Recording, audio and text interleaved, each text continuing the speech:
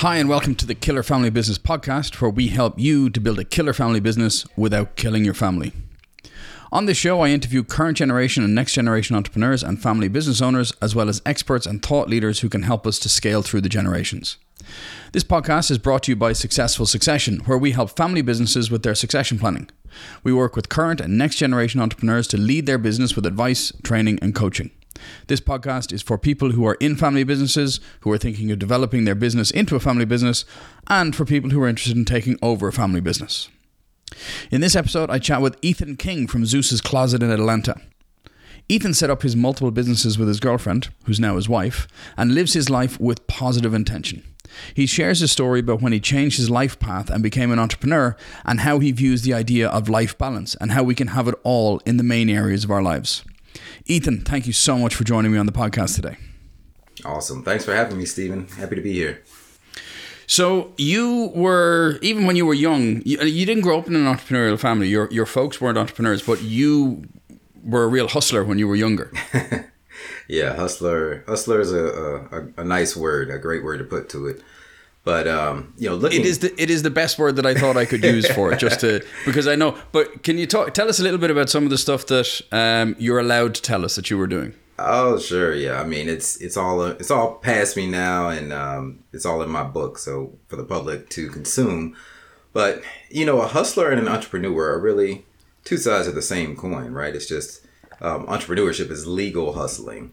But earlier, in my younger days, I wasn't always on the right side of the law. I made some poor choices, ended up arrested a couple of times, got kicked out of college for a semester. So had a really rough start to my career. And it all started, I guess, I was always into art growing up, like drawing and painting. I wanted to be a career artist from as early as I can remember when I was in 8th grade. And when I told my parents that, they said, artists don't make money until after they're dead.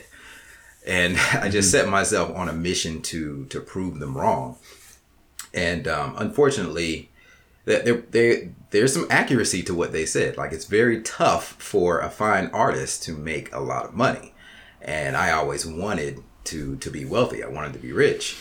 So I was also very rebellious and independent. So unfortunately, I turned to hustling to make ends meet and to get what I wanted. But after, I'll tell you my turning around moment. I ended up.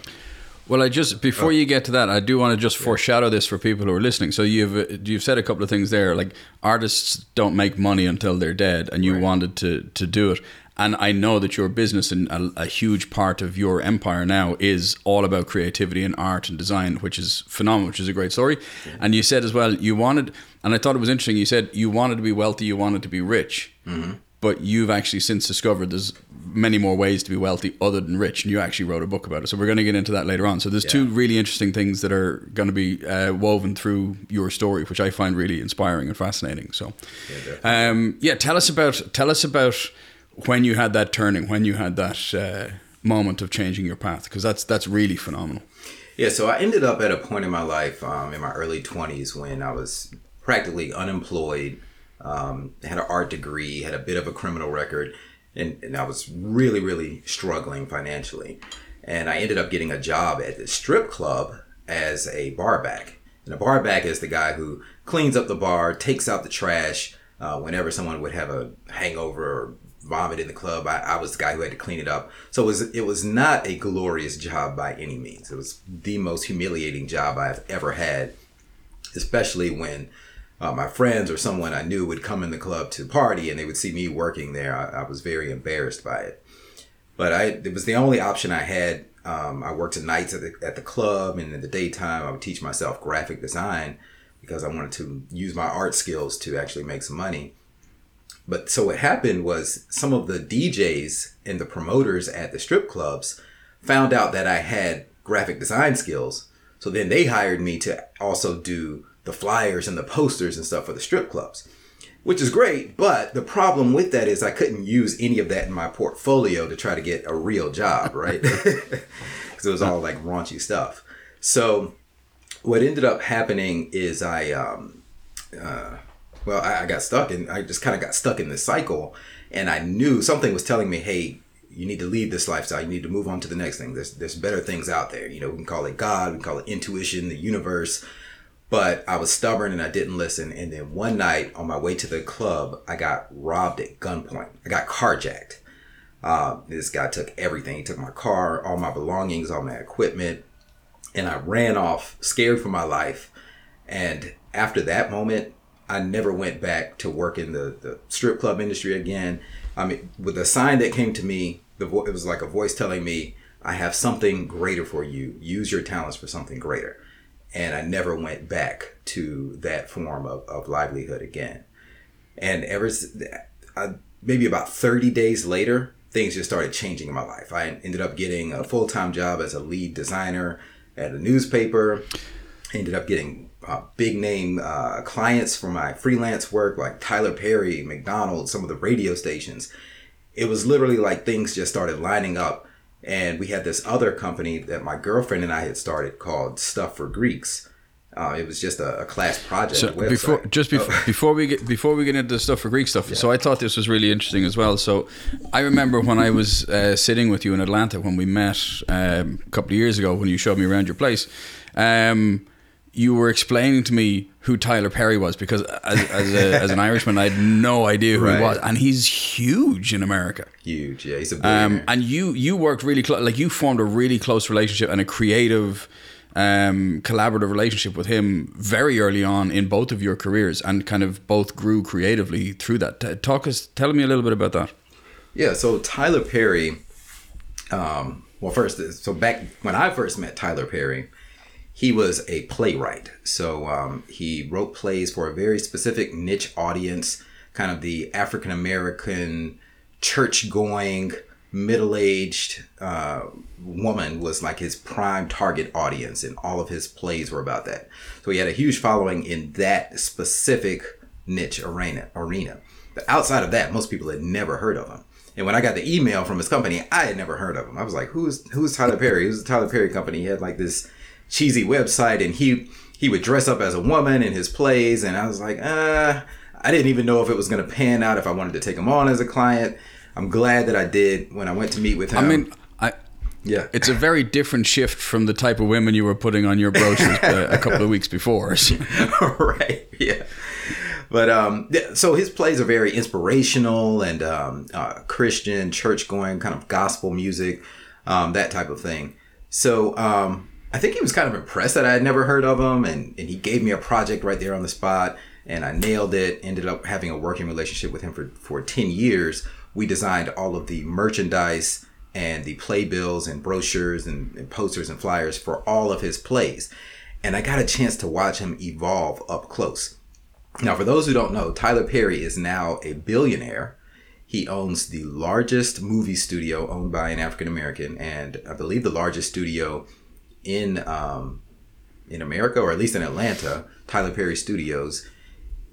I've witnessed him go from he's now his fourth studio that I've seen him in, and they get larger and larger and larger. He bought an entire army base. It used to be an army base, and he converted it into studios. So it's been a huge inspiration.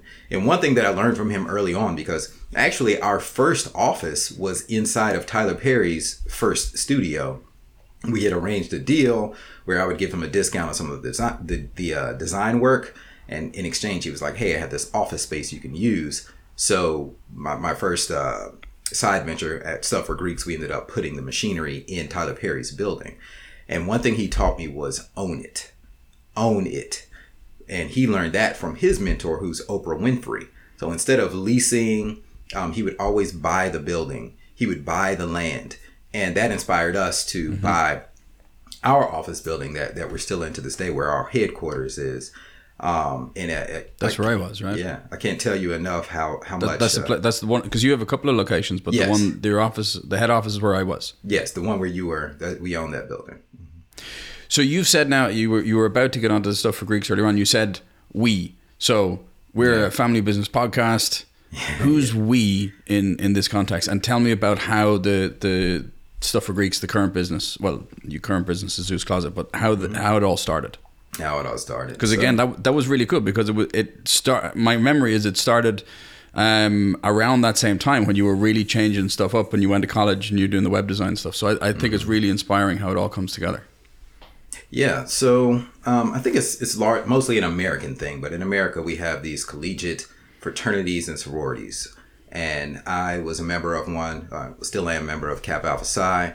And my girlfriend, who I met at school, was a member of Alpha Kappa Alpha sorority. And we started dating and talking about, she was a business major, I was an art major. And we said, well, there's nowhere where we can get the quality of Greek paraphernalia that we need. And at the time, the internet was relatively new. We're talking about like year 2000. So we said, well, let's make a website where we sell Greek paraphernalia that's really high quality and advanced. And at first I did it for a branding project in one of my classes, for one of my graphic design classes. And it just kind of sat there for a while. But then we started getting orders from people across the country. We were like, whoa, we must be onto something here. And we were ranking at the top of Google for Greek paraphernalia, fraternity jackets, sorority jackets, all that kind of stuff. And we still do to this day. We're still one of the top players in that space if you go to stuffforgreeks.com. And that girlfriend who I started the company with, like, we literally went in half on the business. I put in $350. She put in $350, and we went and opened the bank account with money from our first order of $300. So we opened it with $1,000, and we just bootstrapped it from there and grew the company.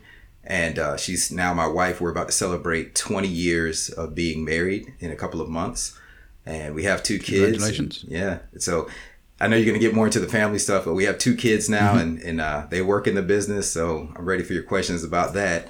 But they're 8 and 12 now, Legend and Imana, and we have a lot of fun. So Stuff for Greeks, when we bought the office building, we had extra space and we wanted to open a storefront because we had a lot of demand from customers for that.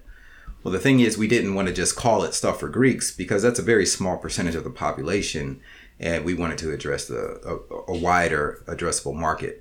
So we called the store Zeus's Closet, and now we appeal to more than just the fraternities and sororities. We also do embroidery for the movie studios, school uniforms, businesses, like the whole gamut, because it's the same process. We're using the same machines in the same process, but we're addressing different vertical markets now with Zeus's Closet, and we have 2 store locations now. And the tagline for Zeus's Closet, I think, is brilliant. Because it explains exactly what you do in a really concise way. Yeah, we're like a tattoo shop for your clothes. Exactly. And it's perfect. And I mean, I've been in your store and I've seen the detail and the amount of artistry that you can actually put on really plain clothing and make it look phenomenal. So it's a really cool process. Yeah, thank you. And you brought in, you and your wife, Monica. Monica, yes. You and your wife, you started buying all the equipment, so you bootstrapped it. So when you were building something together, when you had a bit of money, you got a new machine to do different bits and pieces. How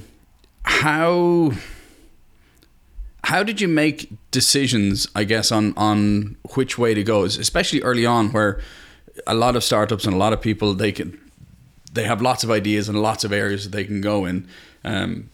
And if we take, you're the artist and she's the business part, like the business major and the artist major, how did you kind of come to an alignment on where you were going to take this business, or what you were going to do, or how you were going to get to where you were going? Yeah, well, one thing that we always follow, Monica and I, and we're always in alignment on, is follow the money. So we don't invest money in things that we want to do or we want to offer to the world. We wait until there's actual demand.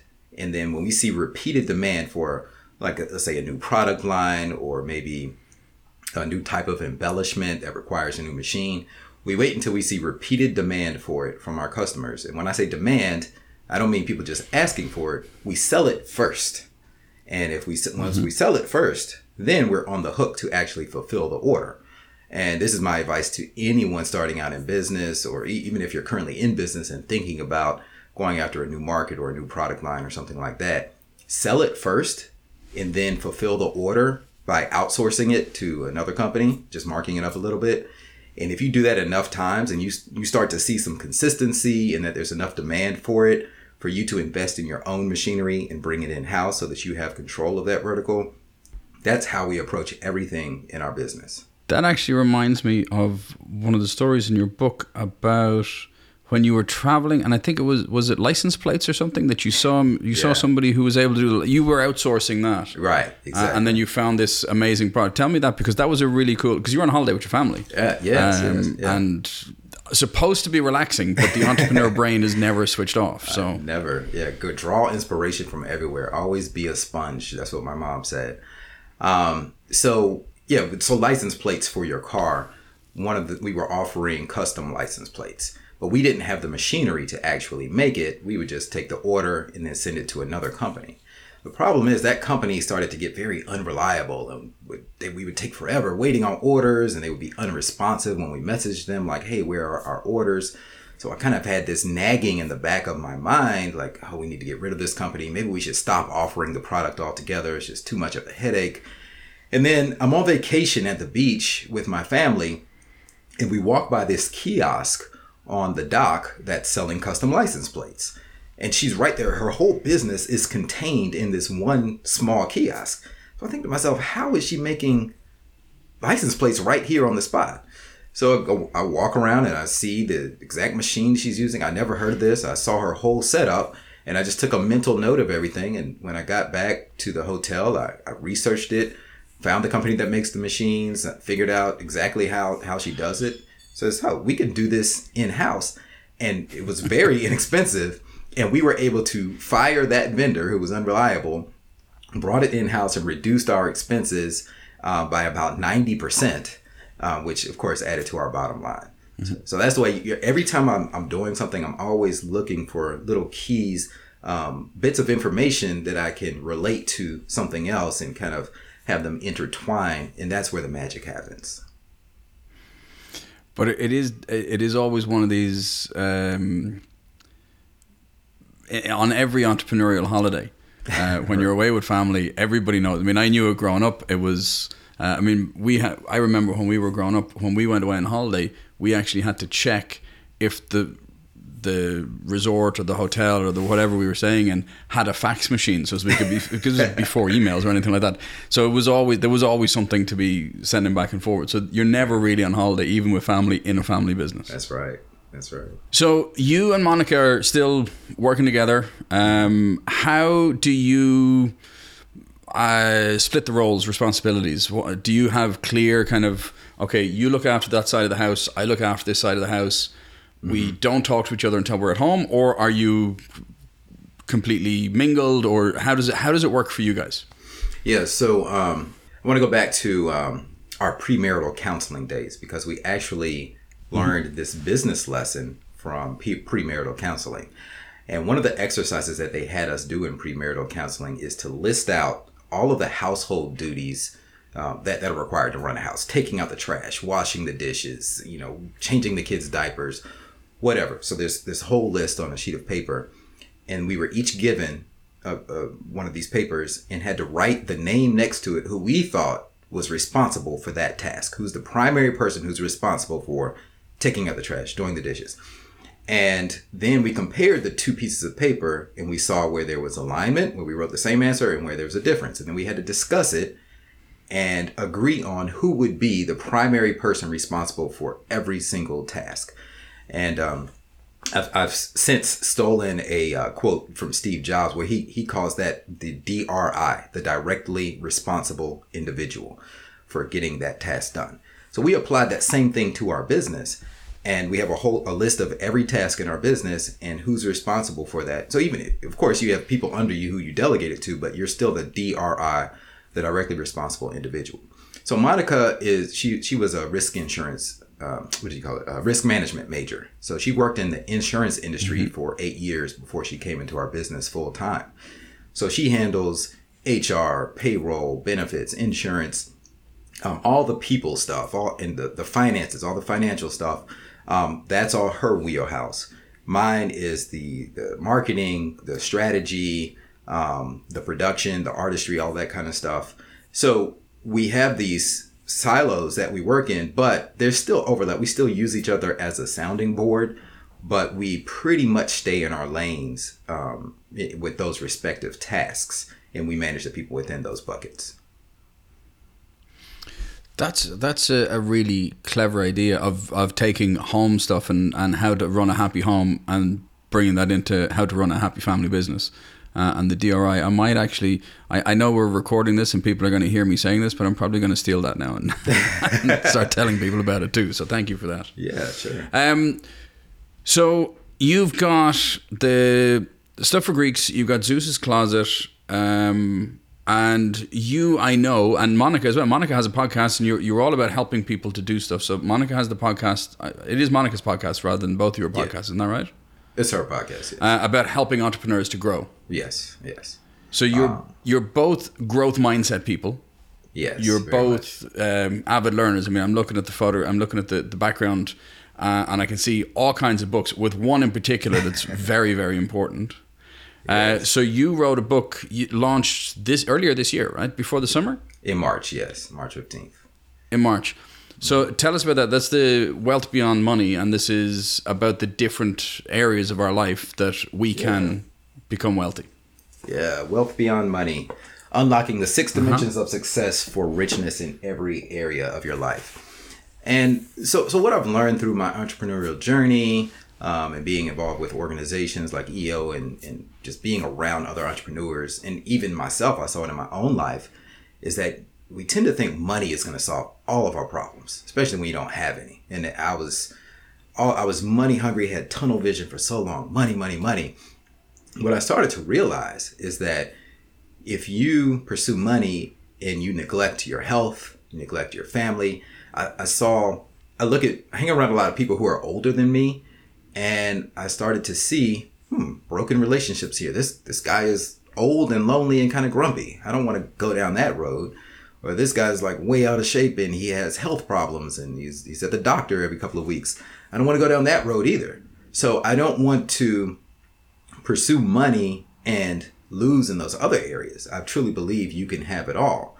And I've since designed my life to have it all in what I call the 6 dimensions of success, which are spirituality, your intellectual improvement, money mastery, your physical presence, your love and relationships, and entertaining experiences.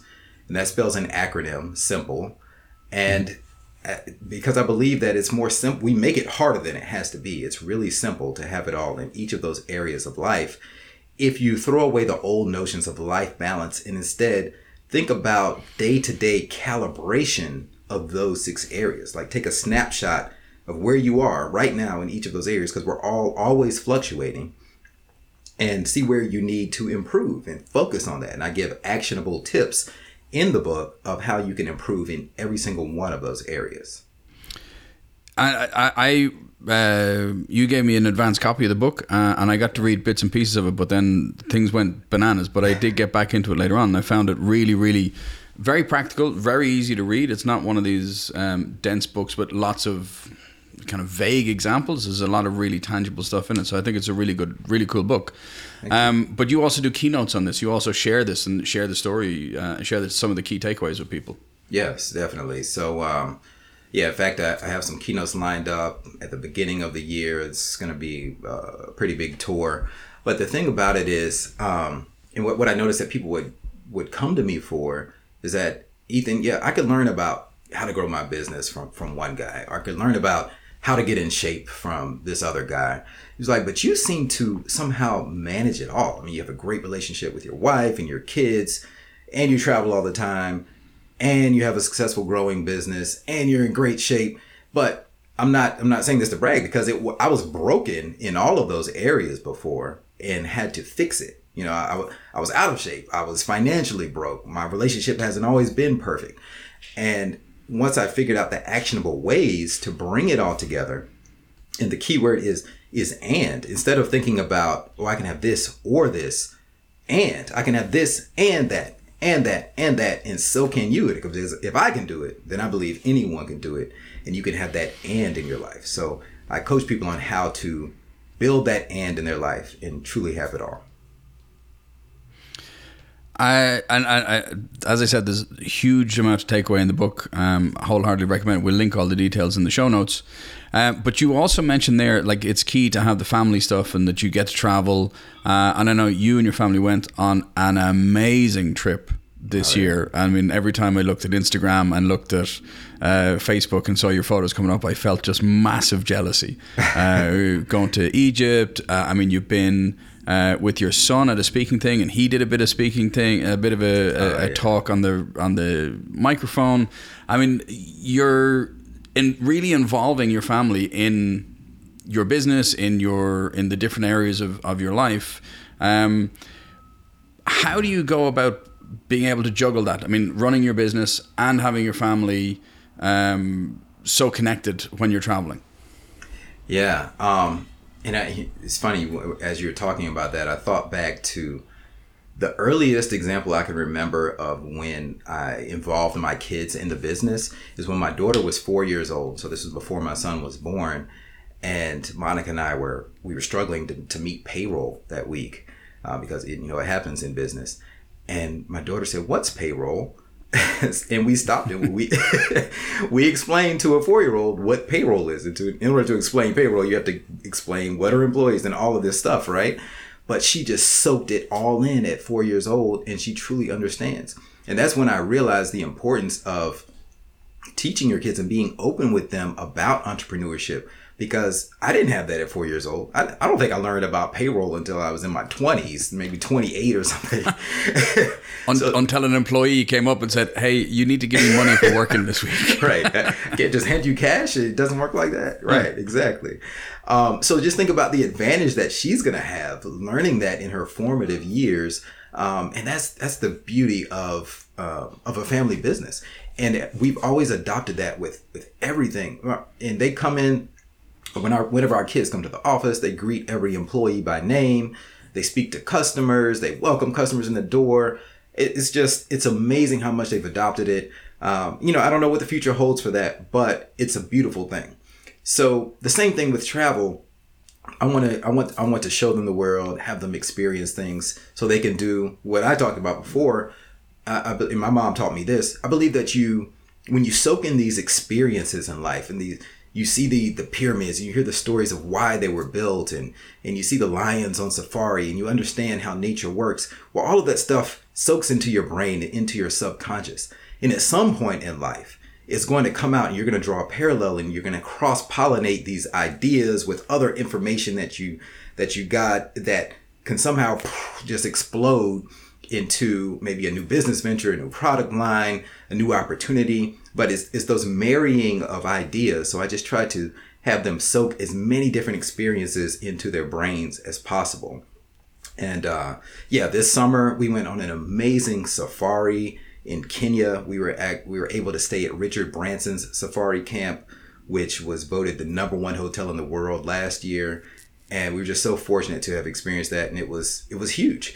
But the day before we left to fly over to Richard Branson's safari, I took my kids into the slums of Kenya, the largest slum in all of Africa. And it's called Kibera. And we went in and we spent time in one of the schools there. And we got to hang out with the kids who were all amazing. And we saw what it's like to live these people are living, entire families, living on $2 per day of US dollars. And it was just, it was powerful to go from that contrast of being in probably the poorest part of the entire world to being able to stay at the #1 hotel in the world. It's crazy to be, and I'm very fortunate to have the ability to experience these things. And I wanted to show them the stark contrast so that, it's all about helping others. What good is it to just go around and live the life of luxury and not help someone else? So my kids have a big heart and we're all about helping others and just understanding and soaking in the full experience of life. I think that's phenomenal. I think there's two really key takeaways from me in what you just said there. Now, first of all, when you're talking about stuff with the kids and explaining all the different roles and like what payroll is, what employees are, one of the things that I tell families is if the only place that you have to vent about the problems in work is at the dinner table, of course your kids are going to grow up going, why on earth would I ever want to join the family business? It sounds like hell on earth. Right. So sharing, exactly as you said, the transparent, the open and honest, this is what it is. This is what I enjoy about it. This is what I don't really enjoy about it. But people can find, and this is what your mom enjoys about it. This is what she doesn't enjoy. I enjoy the bits she doesn't enjoy. She enjoys the bits I don't enjoy, for example. To really give them a deeper, richer sense of what it is to be involved in the family business. Yeah. But then making sure that they're grounded. I mean, as the entrepreneur, the current generation entrepreneur, who's been able to build wealth beyond money, as the name of the book, and be able to have all these experiences to keep people grounded, to be like, okay, well, look, we don't all have a silver spoon in our mouth, and there's a lot of stuff out there that we need to be aware of. Yes. So how do the kids, what do the kids think about the business? You said they come in the office, they greet everybody. What do they think about it? Do they think it's a really cool thing that mom and dad do this, or and that they might think in the future I might want to work here, or do they talk about that yet? They're a bit young. They are a bit young, but we do actually talk about it. And, with kids, the answer changes from day to day.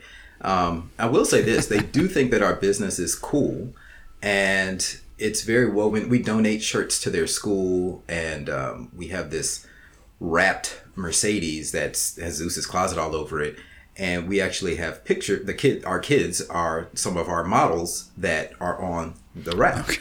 And we had a billboard a few years ago that ran for several years, and my daughter was on the billboard. So the billboard was strategically placed in a part of the town where it happens to be like on the path to her school. So all of her friends every day would pass by her and see her big face on this billboard. They say, "Oh, Imani, you're famous." So it gives them this cool factor at school, right? But yeah, I think that they definitely, we're very transparent with them. Like, hey, the reason we get to go on these cool vacations is because of these customers that come and spend money with us. And I think that they automatically start treating customers a certain way once they connected the two. So they're very, very friendly and personable. And even, we don't ask them to be involved with customers at all, but they strike up conversations, especially Legend. Legend's 8 years old, but he has an old soul. He acts like a 40-year-old guy, and he has conversations with customers. And he's got the right name then. Yeah, definitely. He'll tell you he lives up to his name, but he's also humble at the same time, humble and charming. He's a very interesting kid, but they definitely both have my heart. So we have conversations like, hey, do you guys want to run this one day? No pressure. You don't have to. They each have their own things that they're interested in. Legend is interested in coding and, cracking jokes on the stage and being a stand-up comedian. Imana plays the piano, and she's fabulous at it. She also wants to be a movie director and an actor. So we want to respect their dreams. I want them to go after their dreams. There's nothing like a sense of accomplishment. I think that's the greatest thing that we can experience as humans. But then there's also this side of it that we've built this thing up. We're about 20 years in right now of building this business, and it would be great to pass the torch to them and see what it can become, because there's only so much you can accomplish in one generation if you're bootstrapping a business. So Legend, like sometimes he'll just rattle off these dreams that he has. It's like, yeah, when I take over Zeus's Closet, we're going to have a big skyscraper downtown, and you come inside and there's an open courtyard and a statue of Zeus, and there's going to be hundreds of employees. Whoa, like, wow, this kid has this vision for our company, and that really, really inspires me. And I don't know if he's serious or, just in the moment, but who cares? Let your imagination run wild, because you see this happen in real life with businesses, like where the second, third, fourth generation take that business to that other level where it is a whole skyscraper or a whole factory. In fact, I just got back from a trip to Guatemala last month where we toured the third largest chocolate factory. Actually, it's the largest chocolate factory in Guatemala. Only their competitors with Mars, like M&M's and Hershey's. But it was a family started business. The guy's great grandfather started it 75 years ago. And they built the modern day factory around the original home. The grandfather, the founder, slept in the business and his home was there. And they built the current factory around his house, and the same floors and stuff are there. And it was so inspirational. And in speaking to the guy who runs it, I think his name was Daniel, he said that, he at first he wanted to pursue his own path. He wasn't interested in the family business and he did his own thing. But then he said, he wanted to come back because I guess other family members weren't running it the way that he saw this potential, and he came back and he took the reins and has grown to where it is now. And it is just amazing. But that took 4 generations, and it's a beautiful thing to see that continue. So right now it's too young. The kids are too young to know for certain, but I do think that it's in the back of their mind as an option. So just when you're talking about the guys in Guatemala, and again, I saw those photographs on Instagram. It looked amazing. You were Poncho and a few of the other guys people who we both know out there. One of the things that I talk to family business owners, especially who have kids who are about Legend's age and about Imana, can we pronounce her name correctly? Imana. Imana? Mm-hmm. Exactly. So when they're about their age, it's figuring out where their strengths lie. Mm-hmm. And one of the arguments that I make with people is that no family member should ever join a family business. The family business should join the family member. So if we're seeing, okay, he's into coding, she's into creativity and bits and pieces, what are the areas of the business that we can change by 1 or 2 degrees now and a year and a year and a year and grow it into an area where it's going to meet them on their trajectory to be able to hit the ground running and take that and grow it in a way that it isn't growing now, but feeding their passions throughout the business. So it's an interesting time, and it's also for parents. I think it's really interesting to start seeing where their kids are growing into and where the strengths are, and what can I do to support them. Yes. So I think that's a really cool way of looking at it as well. And I love the fact that you're just talking about it with them, and even just no limits. What could we possibly do? Right. Yeah. Definitely. That's a great point. Maybe you can marry the two, right? You can have the best of both worlds, where they can use their talents, of course, in their own rights, but also to help the business. Maybe Imana could make movies and help direct commercials for maybe Zeus's Closet Super Bowl commercial one day. Absolutely. Yeah, Legend will be out here speaking and being the mascot of the company. Who knows? But yeah, you're definitely. But it could, and there's always ways, and I mean we've seen it. We how many times have you and I seen it with friends of ours around us, where something just comes out of the blue, and exactly as you said at the beginning, 2 things coalesce and you go, actually, that's amazing, and we'll do that. Yeah. And it's always about being open to those ideas. And if we can set our kids up to be entrepreneurial with a bit of a head start, all the better for it. All the better, indeed. So what are your plans? So the kids have a couple of years before they start really starting to realize their plans if they're coming into the family business. Mm-hmm. What's next for you and Monica? You've got the podcast, you've got 2 locations, you've got the book and the keynotes. Anything else that we can keep an eye out for? Yeah, so we are. We've slowly been morphing over the past few years from the origins of the business, where we're providing branded apparel, like a tattoo shop for your clothes. And it's purely transactional. You tell us what you want, we make it for you, we give it to you. But what we've started to notice over the years is that people come to us for actual business guidance and leadership and coaching and consulting for their brand. And we've just been doing it conversationally. And then that motivated us to do the books and the speaking and the podcast. And Monica's podcast is called Become Your Own Boss. And she really helps people start their entrepreneur career. She says newish entrepreneurs. So whether you have a small business starting out or you haven't started yet, that would be a great podcast to listen to. So that is our passion.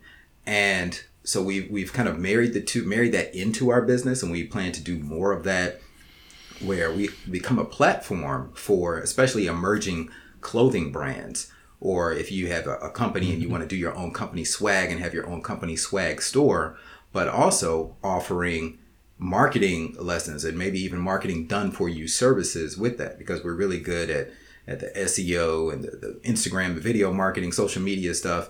We can offer that to our customers as well, and not just be a source for clothing, but actually a source for business growth and education and coaching and marketing help and just the whole gamut of helping your business grow, in addition to just the clothing and merchandise fulfillment. So that's where we're headed with the company now and with our individual personal brands. I love it. I mean, I said earlier on, like the two of you are real growth mindset and helping mindset. So, I mean, it seems like a really natural evolution for your family business to grow into that area. And then you've got literally a legend coming up that can take it over and put it all into a skyscraper. It's amazing. Yes, definitely. Look forward to that. So, Ethan, thank you so much for joining me on the podcast. It was a lot of fun. We're going to link up to everything, the book, the Zeus's Closet, the podcast, Monica's podcast. We'll have it all in the show notes. And where's the easiest place for people to find you right now if they're finished listening to the podcast? Yeah, the easiest place to find me is to go to my personal website, ethanking.com. Just ETHANKING.com, where you'll find links to all the stuff I'm involved with. And feel free to shoot me an email if you have any questions. I check my email and I respond to people. Perfect. Thank you so much, Ethan, and I'll see you soon. All right. Thanks a lot, Stephen. Good talking to you. So thank you to my guest, Ethan King, for joining us on the podcast today. I'm going to link up his details in the show notes below, but remember, you can find him at ethanking.com as well. Thank you so much for listening. Remember, you can subscribe to this podcast on all of your favorite platforms to be sure to never miss an episode. If you have any thoughts or comments, I'd love to hear from you. You can get in touch by visiting www.killerfamilybusinesspodcast.com. I look forward to speaking with you.